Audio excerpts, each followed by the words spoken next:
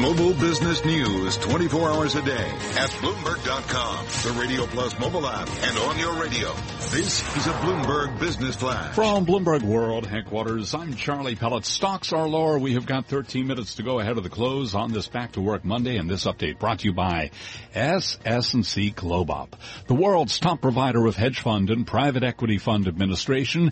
SS&C Global, smart people, superb technologies. Tech shares suffering deep losses for a second day. We've got the S&P now down by 5, down 0.2%. NASDAQ down 46, a drop of 0.8% to 6161. Dow Industrials down 60, a drop there of 0.3%. The 10-year down 230 seconds, the yield 2.21%. Gold down 360 the ounce to 1267, a drop there of 0.3%. West Texas Intermediate crude higher by 21 cents a barrel to 46.04. That is a gain of 0.5%. I'm Charlie Pellet, and that's a Bloomberg Business Flash. All right, Charlie, thank you so much for that update. You are listening to Bloomberg Markets. It is time for the Bloomberg ETF report brought to you by BlackRock. Worried about market volatility? Minimum volatility strategies may be able to help. To learn more, please visit BlackRock.com/factors, prepared by BlackRock Investments, LLC. Here at the Bloomberg ETF report, Bloomberg's Catherine Cory. Institutional investors are using smart beta ETFs in a variety of ways. FTSE Russell's annual survey showed the top reason was for risk reduction, followed by return enhancement. CLS Investments partners with thousands of institutions, advisors, and plan sponsors to offer portfolio management solutions. Rusty Vanneman, Chief Investment Officer at CLS, on how they're utilizing ETFs. We are using smart beta ETFs really as a core portion of our portfolio. Kind of a way to look at it is instead of using actively managed mutual funds, we are using smart beta ETFs. Vanneman says CLS has invested in smart beta ETFs for several years. But probably in the last 2 years, they've become a prominent part of our portfolios, capturing up to, it depends on the portfolio, it depends on the strategy, but at least half of our positions would qualify as smart beta ETFs. Vanneman says CLS looks at smart beta ETFs as long-term holdings, although he adds they can be good trading vehicles as well. That's your Bloomberg ETF report. I'm Catherine Cory. You're listening to Bloomberg Markets with Carol Massar and Cory Johnson on Bloomberg Radio. The University of Rochester, the endowment has roughly $1.9 billion in assets under management, down 3.1% in the past year, but posting a 6.3% average annual return over the past 3 years. Back with us to talk strategy and some thoughts about endowments in what's, I guess, safe to say, an interesting market environment. We've got Douglas Phillips. He's Chief Investment Officer at the University of Rochester, on the phone in Rochester, New York, along with Janet Lorin, higher education reporter here at Bloomberg News in our Bloomberg 1130 studio. Doug, how would you kind of describe this market environment? Well, first, let me correct the numbers. We're about $2.3 billion, and I think we're up about 12% for the fiscal year. So, anyway, we're doing fine. And you had asked me about some ideas of how I've seen endowments managed over the past 35 years, and I think you have a document from me. I hope you do. Yeah. It's got some ideas on it. But the one thing I would say about endowments is the alignment of investment programs with the university's mission and goals is absolutely the most important part of our job here.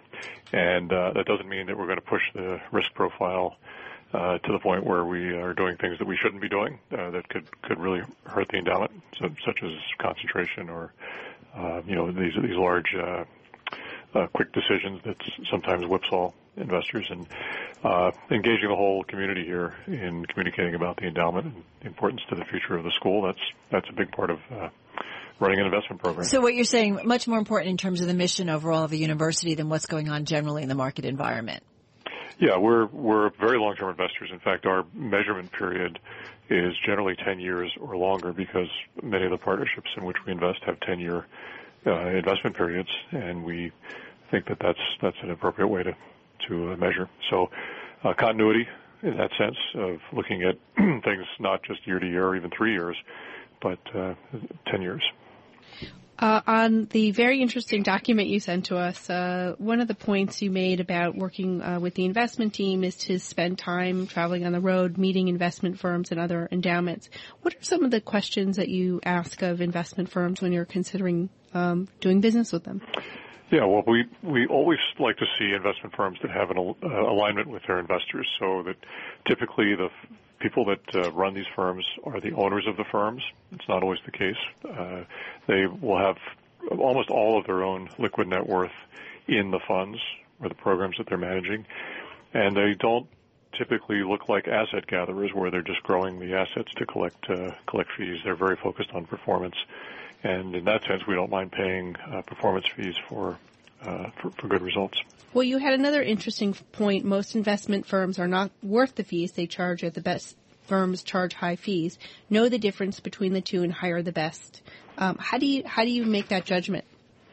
It goes to what I really just said, is that people that have the best track record are not looking for additional money. They charge higher fees because they attract the best talent to work with them, and it costs a lot to pay these traders and analysts. And it costs a lot to keep them, too. So the 2% fee, many investors are afraid to pay that much. But for the very best firms, that's a fee that doesn't bother us. The alpha, the performance above a benchmark, net of fees is what we're always after. And that's just across all asset categories. Doug, you mentioned time on the road.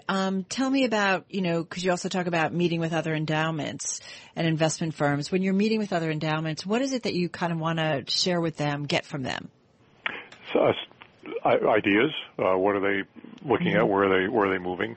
Every endowment is unique because the risks of the risk tolerances of the universities or colleges or foundations are all different. So we like to hear how they see their role in the organization and how they think about risk. So how much downside are they willing to accept? How do they conduct themselves when they're looking at managers, and how they operate with a committee? Are people willing to, other endowments willing to kind of share when they've got a really good idea or a really good manager? Are people quick to share it, or do they kind of want to own it for their own? Well, realizing that good firms want to have endowments as investors because we're very patient, as I talked about, for the 10-year performance measurement period. Generally, when we find firms like that, we do share. So there are firms that have limited capacity, and in our case, we do husband those a little bit, and I think our peers do the same thing. But as firms do open up for additional capital, we certainly share names. We get together. The larger endowments get together regularly to share ideas in different venues. You talked about read annual investment reports from peers. Any recommendations of peers? Almost all of them put their reports on the websites, and you can find them. It's public, and it gives you a good overview. But listening to the stories behind those reports, I think, is really the value added for us. Doug, just got about 50 seconds left here. I'm just thinking of our audience who's listening to you and kind of the approach that you guys do in terms of managing your endowment. What one piece of advice would you give to investors when looking for opportunity? So if you have endowment investors, I would say just listen to what I just said about aligning yourself with the university. If you're individual investors, I think you really should have a program and stick with it. Most individual investors, destroy value by moving in opportune times. That's been proven over and over. So set your course and stay with it. Yeah, keep the emotions in check, if you will. Doug Phillips, nice to have you back with us, Chief Investment Officer at the University of Rochester, joining us on the phone from Rochester, New York. Janet Lorin, our higher education reporter here at Bloomberg News, joining us in our Bloomberg 1130 studio. Just got a couple minutes left in today's session. We're going to get a check on the markets for you. We've got stocks right now off their lows of the session, but we'll get those closing numbers and some of the stocks moving in today's session right here on Bloomberg Radio. I'm Carol Massar. This is Bloomberg.